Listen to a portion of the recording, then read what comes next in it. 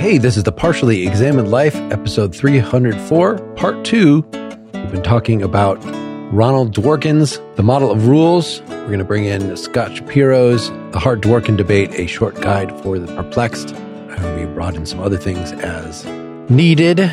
Switch gears to explicitly talk about the stuff that was in Shapiro's account of this. We've kind of given the first stage of the debate, but Shapiro at least summarizes for us what we did not read in detail. Yeah, I think I can get us into this in a good way. He's going to be summarizing this Dworkin paper that we just read to some extent. And so we don't need to go through all of that. But I will say that he kind of gives a nice structure to all of this in his summary. So he calls this Model of the Rules 1, this particular paper, and says that it gives three characterizations of Hart's positivism.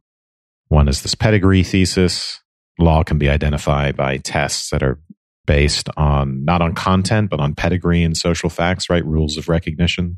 There's the discretion thesis, which we've discussed quite a bit. When they're not valid rules that clearly cover a case, judges look beyond the law. And then there's what he calls the obligation thesis, which that legal obligation necessarily involves falling under a valid legal rule. Then the question is how Dworkin criticizes all of these theses. And he starts with the second one.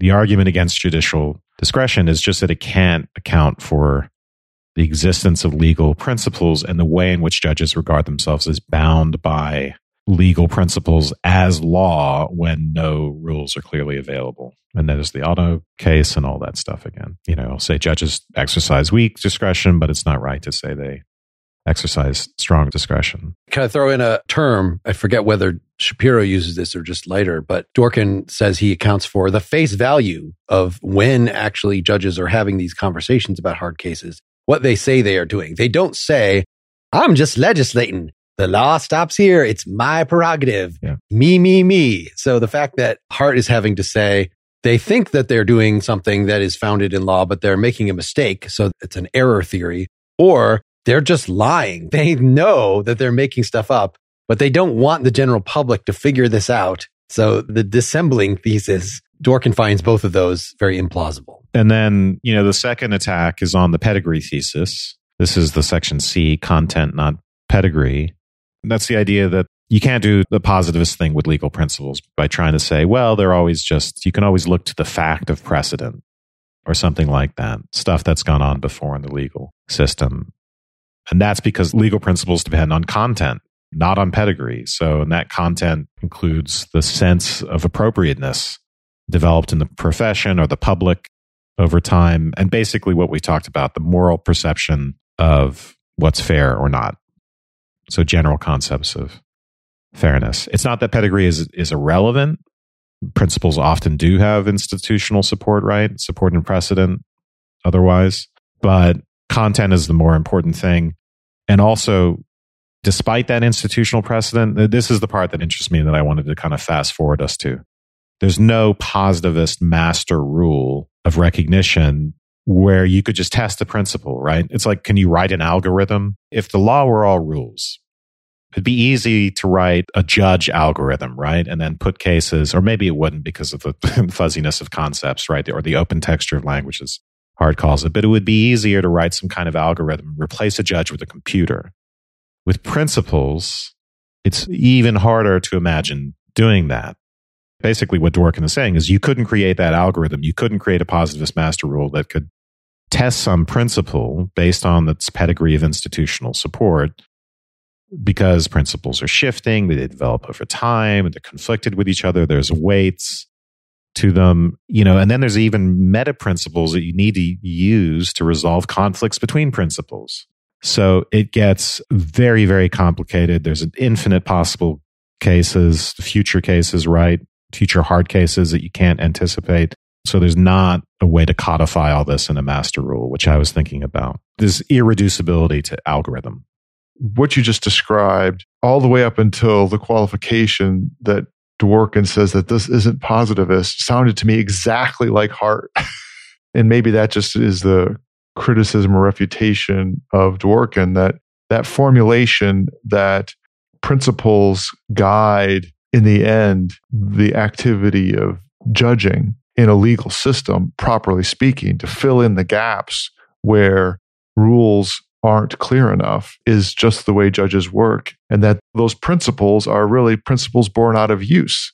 And that would be the response. And that, in fact, there wasn't anything I read in Hart that to me meant that you needed to have a algorithmic machine that was going to be the structure of your legal system. That, in fact, the rule of recognition, which to me was like the end of the line, right? The Archimedean point. Yep. And there's sort of progressively less and less algorithmic machine churning as you go further and further towards that Archimedean point in the legal system. When you get up to the top of it, there is a ton of principle guidingness going on. And hard cases would exemplify those instances where the law was more or less mute in any explicit way, but it was really more about how do we understand what we should be doing? And you get to principles like, well, things ought to be simpler. It's the same problem in science, that you end up getting to principles that allowed you to judge between individual theories or the weighing of theories or the priority of evidence over another. It's quote unquote just a principle to say, well, extraordinary claims require extraordinary evidence. Just because you have one measurement that says that the principle of energy conservation isn't true doesn't mean that you've overthrown the principle of energy conservation. So Dylan, you're transitioning us into... Am I going too fast? I'm sorry. No. This is like the next section, I think, and I think we're right where we need to be. I think this is, Shapiro is going to start defending positivism against these attacks, right? Dworkin's attacks. Through a bunch of secondary sources that we did not read. And this is in section 2. We're very grateful to Shapiro for summarizing for us. Joseph Raz. But this is section 2, the issue, he calls it. Ultimately, we're going to get into responses in terms of exclusive legal positivism and inclusive legal positivism. But in this transitional section, the issue, he'll say, okay, look, Dworkin unfairly criticizes Hart for saying the law consists only of rules, never of principles. He's not doing that maliciously. He's trying to give a charitable reading of strong discretion. But really, there's a better explanation of Hart's theory of judicial discretion, and that is the inherent indeterminacy of social guidance. The fact that you can't settle every contingency in advance. Rules and principles are general, and the question of application will always arise. This gets us into interesting philosophical discussions we've had before, let's say with Wittgenstein, or even Kant, right? Or Plato, right? How do you pull particulars under concepts? How does that happen? It's really mysterious when you start to think about it. And that problem kind of infects the laws. So precedents, you can look to precedents and they give us exemplars, but that doesn't tell us what the relevant standard of similarity is, right? You could say, okay, here's this exemplar from the past. Well, what's my similarity space? I think is what an analytic philosopher would call us, or something call it. And language itself is a problem. It has open texture. So the way Shapiro puts it is Hart's doctrine is not, in fact, a model of the rules, but, quote, privileges social acts of authoritative guidance. A rule is a standard that has been identified and selected as binding by some social act. I think, Dylan, this is what you're getting at. It could be legislature, but it could even just be custom. And that, of course, that's where it all starts, right, for Hart, with custom. Right. So it's a misunderstanding of what the Archimedean point is. Is the Archimedean point, say, the Constitution, in other words, these words on a piece of paper, or is it the way that the Constitution is adopted, our adherence to the Constitution, which is by necessity something that is not a single piece of text, but is a vast social fact that is very complicated and nobody can ever know it in its entirety. And I thought that Hart was explicit about it being that way in his formulation of a rule of recognition. I mean, sure, a constitution would be a manifestation of it, but certainly it isn't a rule in the way that Dworkin is saying. And I guess I'm basically just explicitly agreeing with Shapiro. Just after where you said, it says, contrary to Dworkin's interpretation, Hart never embraced the model of rules, either explicitly or implicitly, where the model of rules is the way in which Dworkin interprets a rule as distinct from a principle. And this kind of gets us back to a more fundamental debate, the debate between positivism and I don't want to call it natural law, but non-positivism. So Shapiro ends up saying, Yeah, this whole thing about treating this debate about whether the law contains principles as well as rules is not really the real debate. What's really going on, and the debate is not really about discretion and all that. What's really going on, the debate is about whether morality is a factor or whether it's just a matter of social fact about what's been socially designated as authoritative. So Hart says it comes down to matter that standards socially designated as authoritative. And Dworkin basically, quote, denies the centrality of social guidance to determining the existence or content of legal rules. He wants to say, I'm quoting, the law contains norms that are binding even though they have not been the subject of past social guidance. Rather, they're binding because of their moral content. And when norms are subject to past social guidance, the bindingness depends not on social designation, not on some kind of rule of recognition, but on principles of political morality. So that's what we come back to. That's the real debate.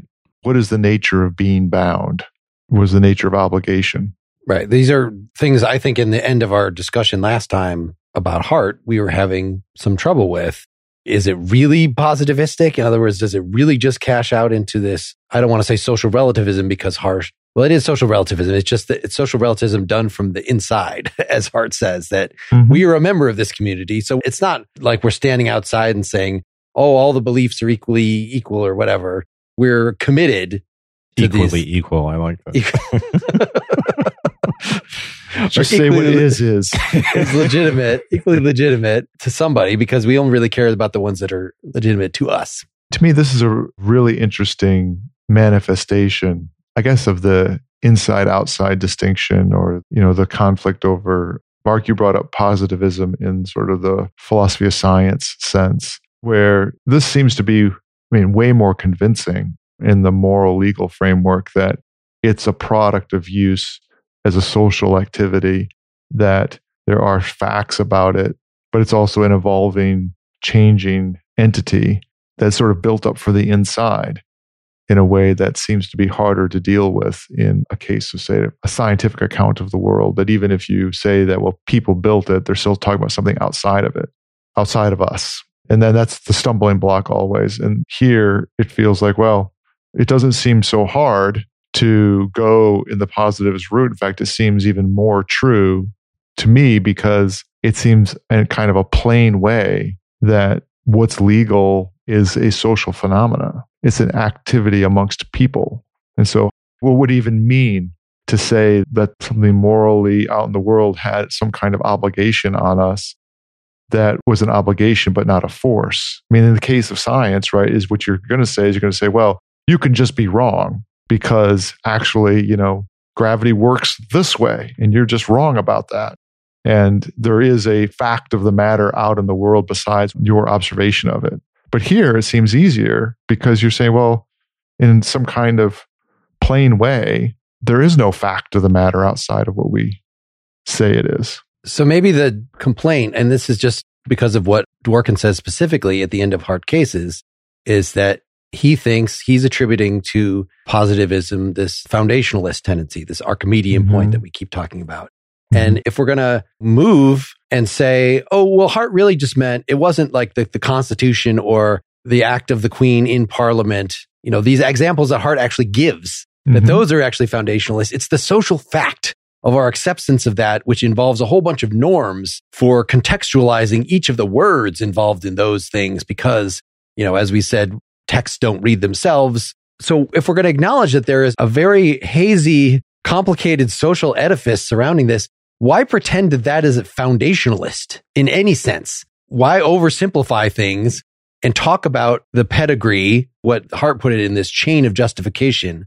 Why is this particular thing wrong? Well, because of this law that was passed. Well, why is that law legitimate? Because it had this origin, this origin. Why talk about that chain as if it had a stopping point when in fact we're in the midst of it? That's the way human activities work, is that, that they're cluster concepts that all rely on each other. So that justifications actually could be circular, and that's the sophisticated way to think about ethics or, any sort of socially grounded social construction or whatever. And Dworkin just wants that there is inherent in positivism this notion of simplicity, even if it's not there in Hart anymore.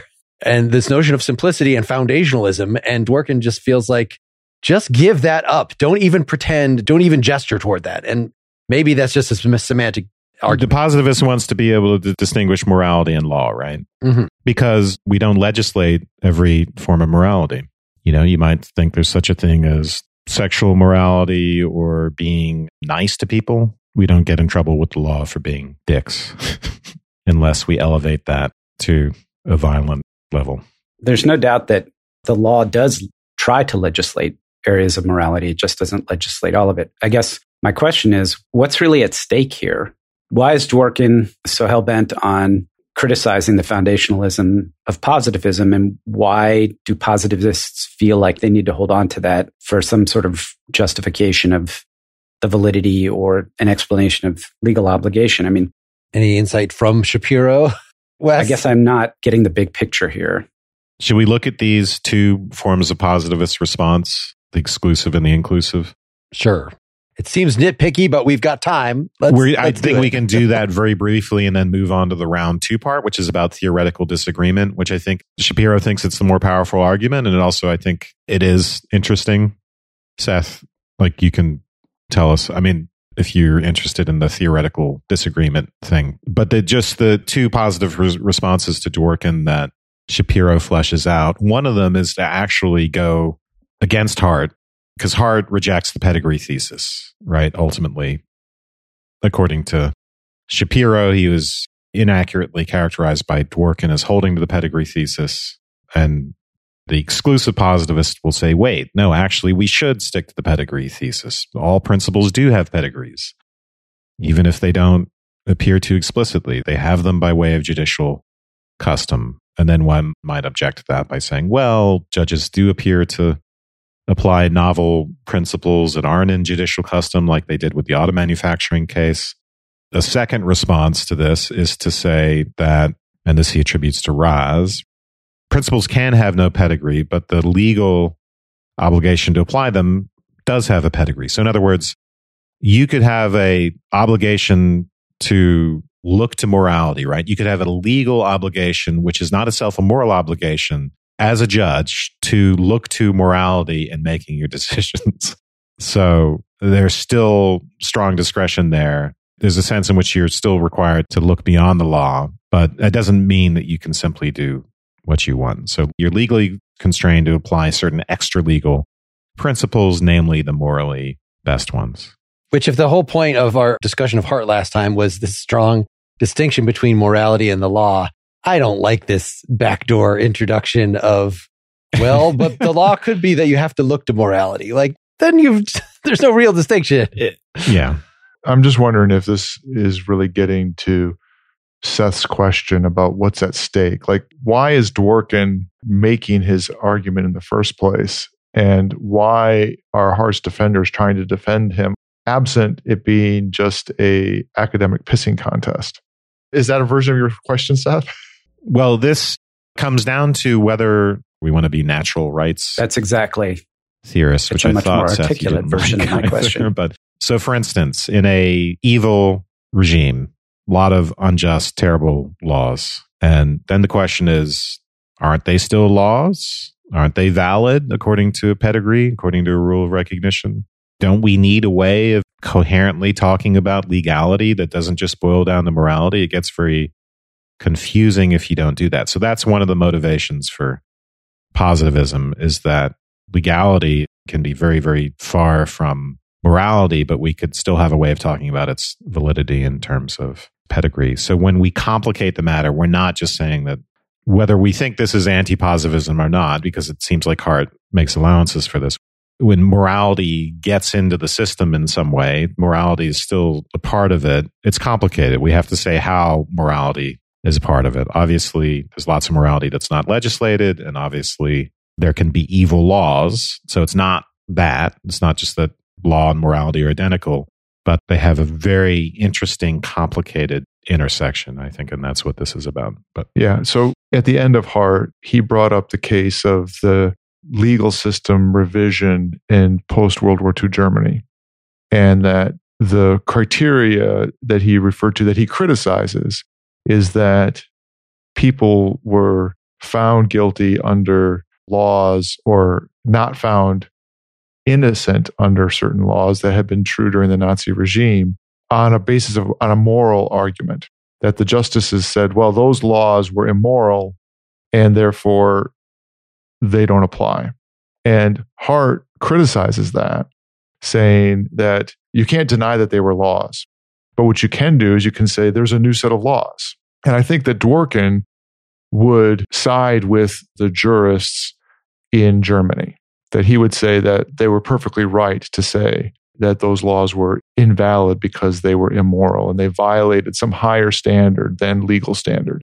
Well, it could just be a standard of consistency, that if you think that what constitutes law, is a whole bunch of different measures and judicial decisions made by disparate individuals, then again, there's not going to be sort of a singular underlying theory of that. So by saying we're going to invalidate what a legislature no doubt passed, like by all means, turn in your neighbors to the Nazis and you'll get rewarded. Like if that's the law in question that they're thinking about, we're going to just deny that based on a larger conception of other elements in the law that were still in the law at the time. And I guess this is getting into that issue of precedent and to what extent, I think in hard cases, it's at the end of Hart chapter 7, he talks about this, like, can a legislature bind itself from changing the law in the future? Like, in other words, can the Nazi regime just arise and say, screw all those old laws, here are new laws, and those are the ones, and then when the Nazi regime is over and you're evaluating people's behavior during that Nazi regime, do you regard only the laws of that then current Nazi government as having legitimacy? Or do you say, no, there are things from previous tradition that by the very nature of law itself held over into that period, despite whatever actual Nazi officials might have said? I think you're formulating what the positivist response would be to the formulation of Dworkin's point. But I still think the terms under which what I said is the answer to Seth's question. What's at stake from the standpoint of why is Dworkin making this point and why are Hart's people defending it? It comes down to whether there are extra legal standards that you appeal to rightly in order to found law. And part of that answer is the positives would say, of course, that's the defense. But I think Dworkin has in mind the kind of thing that Hart engages at the end of the chapter we read for last time. And Dworkin would just disagree with Hart. He would side with the justices from Germany. I mean, I think this gets us into the inclusive legal positivism response, which is just to say legal positivism doesn't prohibit moral tests of legality. But that is not to say that there is this necessary connection between legality and morality. That's not saying the same thing. You can have this Nazi system with a bunch of unjust laws, which is the central claim that the positivist wants to make, is what the law is, its existence, its content, that's determined by facts about social groups, not moral facts, not moral truths. We don't want to say, like the natural law theorists, that, hey, there's God's law or there's natural law, and then human laws. Yes. If they match that, they're really laws. But if they don't, they're not really laws. That would lead to a lot of confusion, obviously, in the way we talk about the law. But beyond that, is there something more at stake? That's a bigger issue. But even if you grant the positivist thesis, the inclusive positivist will just say, despite that distinction, some tests of legality are actually moralized. They're not just a matter of pedigree. So, for instance, the rule of recognition is a matter of social convention. There's a social convention among judges to recognize certain rules as binding. The whole system doesn't work without that social convention. But you could have a rule of recognition that requires recognition of moral rules. There's a weakness to that argument, which we don't have to get into, that Shapiro points out, and then a response to that. But we could leave that aside and get to the second part about theoretical disagreement. Just to clarify, the position that I was making on the Nazi thing, that somehow pre-Nazi laws were still in effect during the Nazi regime, that is not the positivist response. That's explicitly not true. What Hart says, because it seems like the rule of recognition actually changes from society to society, and the Nazi regime was just a different society. It established a different rule of recognition. And, Hart gives that whole picture that we talked about last time of how through revolutions or through gradual fading away of norms that, like, it had a different legal system. Yeah. Yes, times change. So I think I was trying to give something that maybe more Dworkin would be sympathetic with, that there are moral principles, that become the foundation of legal principles. And these legal principles, I don't know, maybe I'm just pulling this out of my ass, but I think you could make an argument that over time, traditions are binding in a stronger way than just being able to, the revolution has happened, we're starting society from scratch. But that kind of conservatism goes both ways, right? So you're pointing to the case of the Nazi regime, that there was a principle of freedom or other sorts of things that predated the Nazi regime, and that we can appeal to that as saying, well, our tradition tells us that. But the flip side is also true, that if you go back far enough, we had a principle that enabled individuals to own other individuals, and that was just part of the deal. Yeah. And there's all kinds of things that we would consider to be evil now that were part of the social fabric for millennia. And also, Dworkin wants to tell us that we should look beyond pedigree, right? We actually do have to look to fairness and morality in our legal principles. So, again, I haven't read the Dobbs decision yet, but I mean, I've heard a little about that Alito brought up some 1830s decision, from some judge who believed in slavery and believed in all these horrible things. Mm-hmm. And, what I understand just in terms of the comparison to making a theory based on disparate scientific data or different observational data is that, yes, you would have all this wealth of tradition to draw on, and you're always making a decision because there's going to be so many conflicts in that wealth of tradition. When you're a judge, you're going to be making what's the true spirit of society right now or something. I think this has even come up in the recent, the newest judge was, when you're talking about judicial originalism, are you really only thinking about when the initial Constitution was passed? Or are you also thinking about the dialogue that went on when each of the amendments was passed? So when the post-slavery amendments were passed, how were those understood? And should not the judges right now in determining affirmative action cases or whatever also be thinking about the intentions, the anti-discriminatory intentions, explicitly so, of those things? So yeah, it becomes very much a pick and choose among the vast tradition, whatever the case. And it is hard not to then be cynical and say, well, there's so much to choose from that you just pick and choose the things that you like. But Dworkin, I think, is going to say, no, there's a principled way. Maybe we should go farther back to the point where the founding fathers' sperm was entering the founding fathers' egg.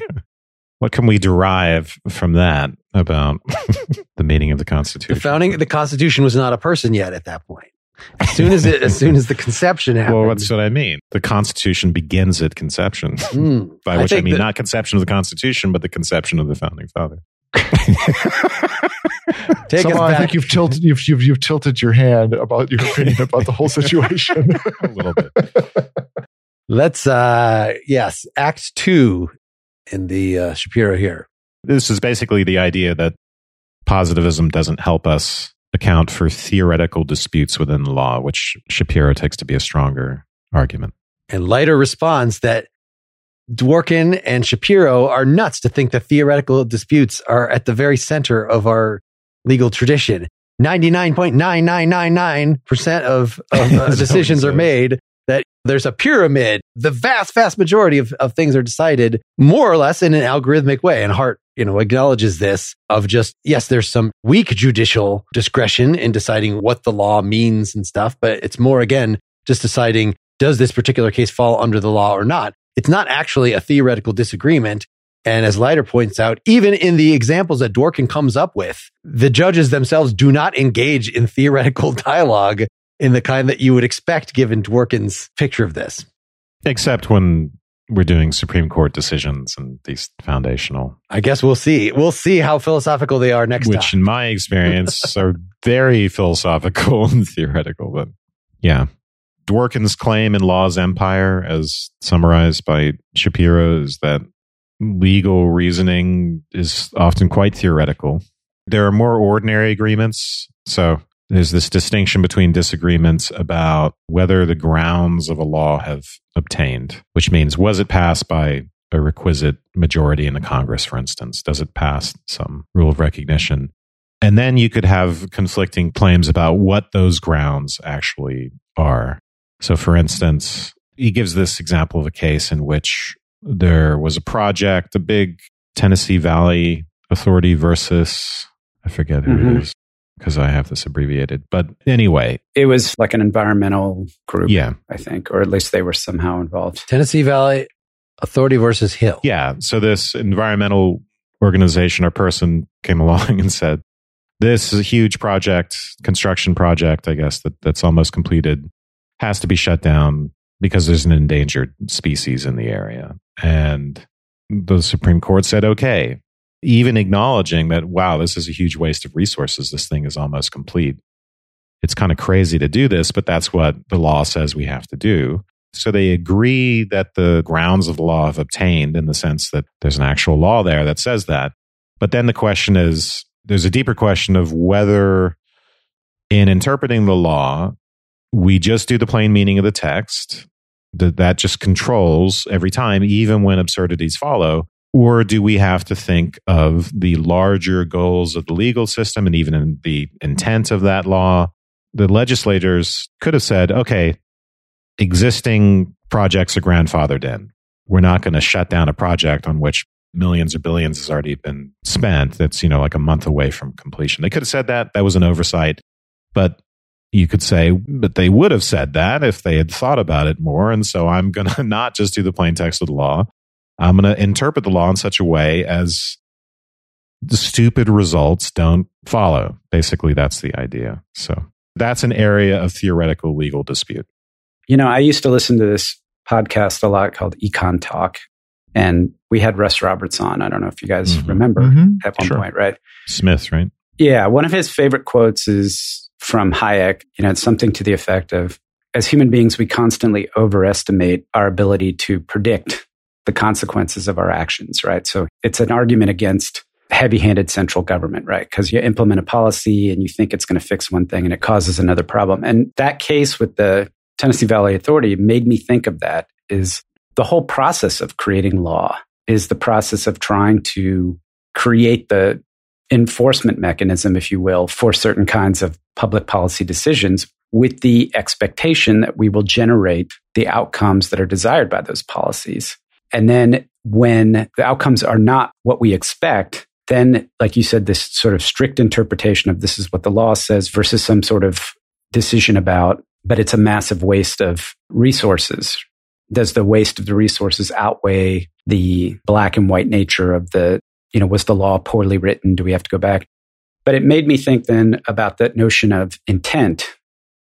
How would you go back if you were trying to do an intent of the legislator approach as a judge in the Supreme Court case, right?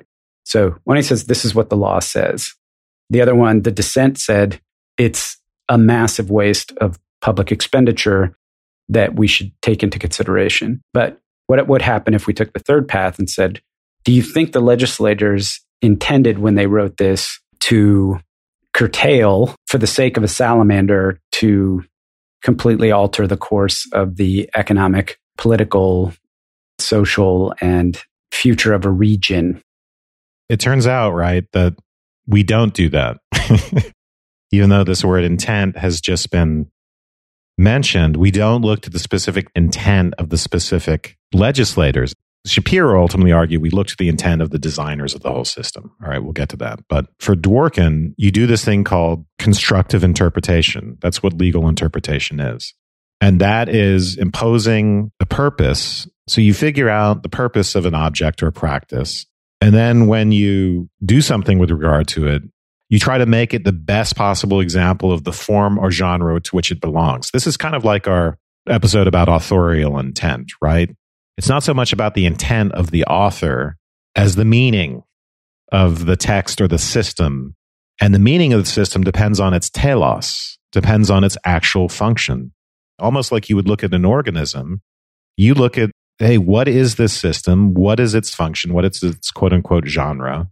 And then you use that when you interpret its laws. So you say, is this system really designed to make it so that we shut down the project that's almost completed? Is it designed to produce absurd results? No, it's not really designed to do that. We need to constructive interpretations of the law where we make it fit the overall purpose or telos of the system. So that governs these general principles about how laws, comes back to principle again, right? This is about how laws are going to be applied, whether we let absurdities follow because the plain text of the law always governs, or whether to do something else. But you resolve that by saying, well, what's the point of the practice? Not what the legislators think the point was, but what is the point?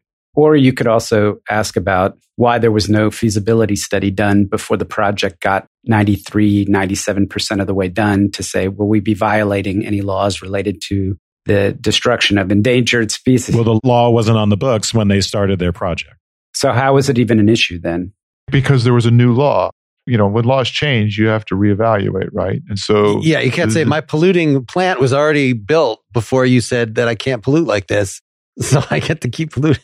Wait, you're telling me they wrote a law that said from here on out and retroactively for any project that's in place if it endangers a species that's in progress. Like they didn't even specify. The law wasn't even written they didn't specify. Yeah, the Endangered Species Act came out and this project was in the middle of being done.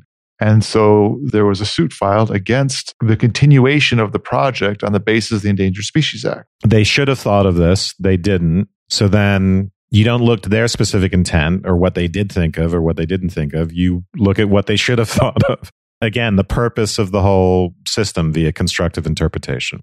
I didn't catch that detail. And so basically what Justice Roberts said is, if the legislators weren't idiots, they would have specified that this is only for projects going forward and that there has to be a feasibility study done prior to the projects kicking off to see about blah, blah, blah, blah. But since they didn't, letter of the law.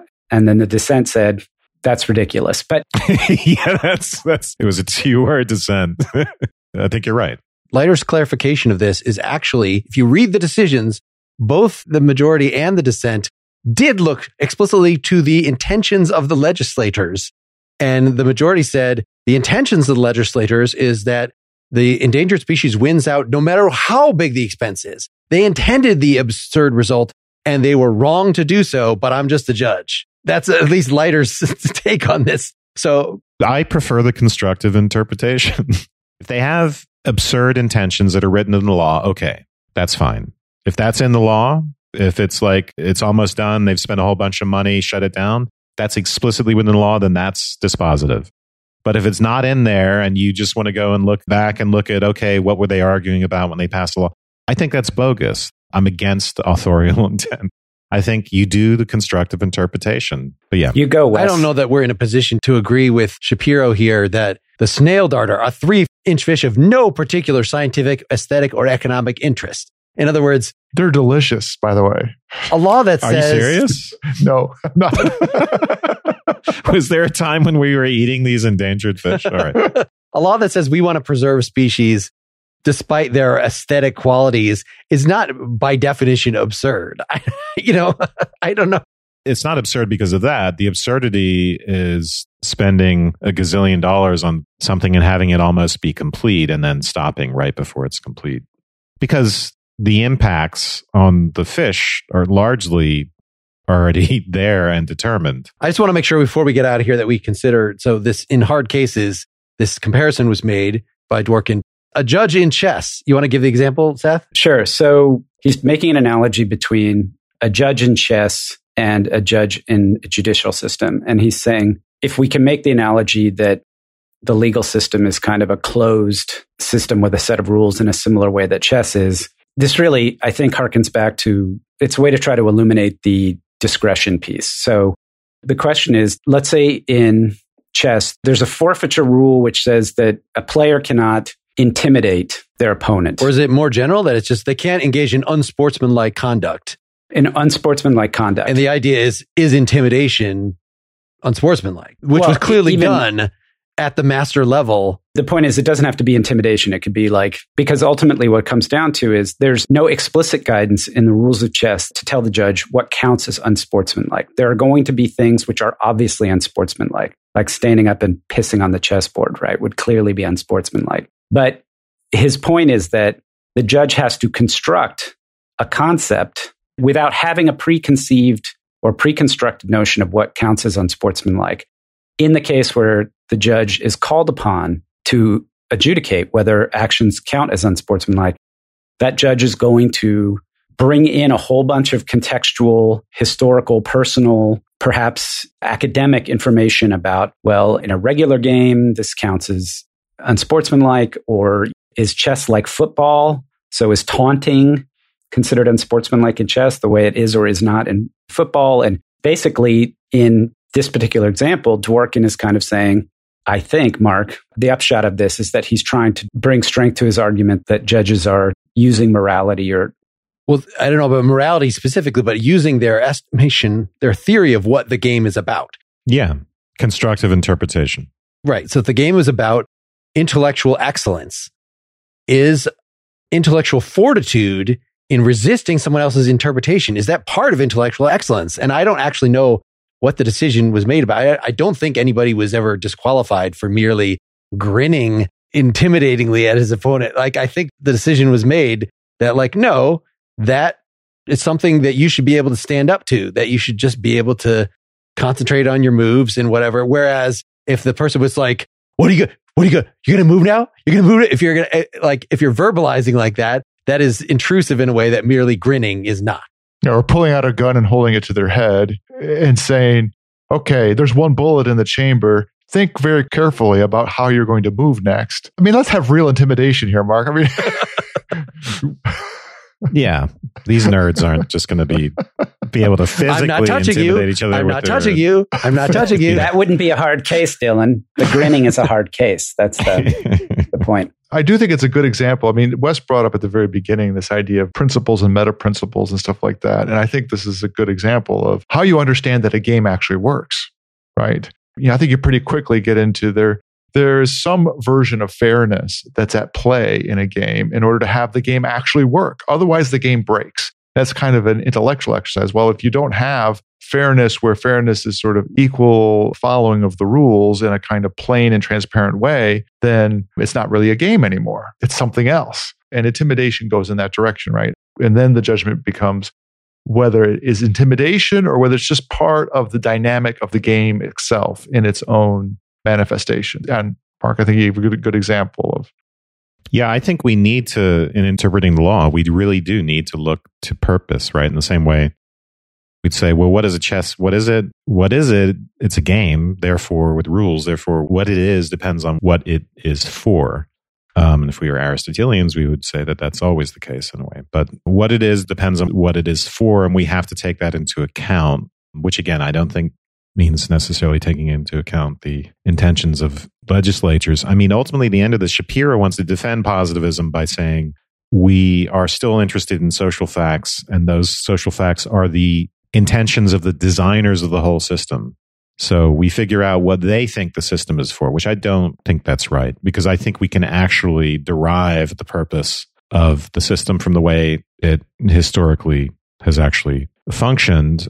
But anyway, that's a whole other dispute. But I think this idea of the purpose of the system is important. You know what Shaftesbury would say, that the purposes in the humans who design the system are reflected in the purposes of God ultimately. So there you go.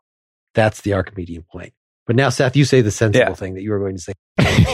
No, I wasn't going to say anything sensible. What I was going to say is, if we take that tact, Wes, what we'll end up with is, at least in the case of the American judicial system, we'll end up right back in the Nazi, the racial injustice and all that stuff. Another just funny thing that Dworkin brought up was, what game are we playing? Are we playing scorer's discretion? Is that the name of the game? Even if it's the scorer or the umpire or the judge who's making the final decision, the game is not scorer's discretion. That would be a whole different game. That we'd be all like, let's bribe the scorekeeper. They're the ones that are determining ultimately whether something counts as a point or not. Yeah.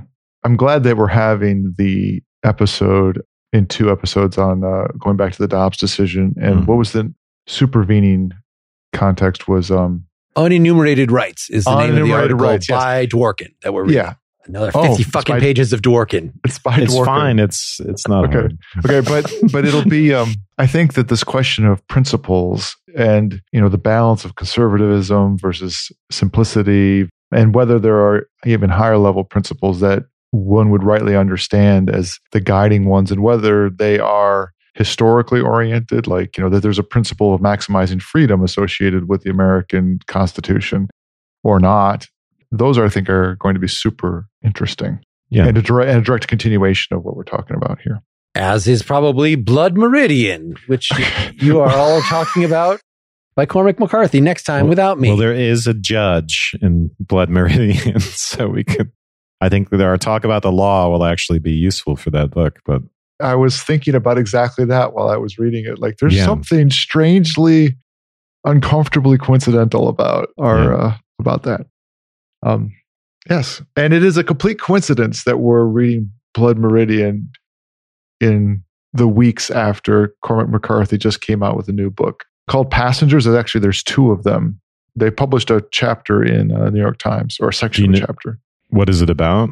Passenger is about, well, at least the section that I read was about a character who's a treasure diver, treasure recoverer, but there's a review of it in the New York Times as well. All right. Thanks, everybody, for listening. Let us know what else you want us to talk about. Email us through the website at partiallyexaminedlife.com or pel@partiallyexaminedlife.com. You could reach out through Facebook, through Twitter, follow us on Instagram, LinkedIn, wherever you like. Thanks, everybody, and good night. Good night. Good night.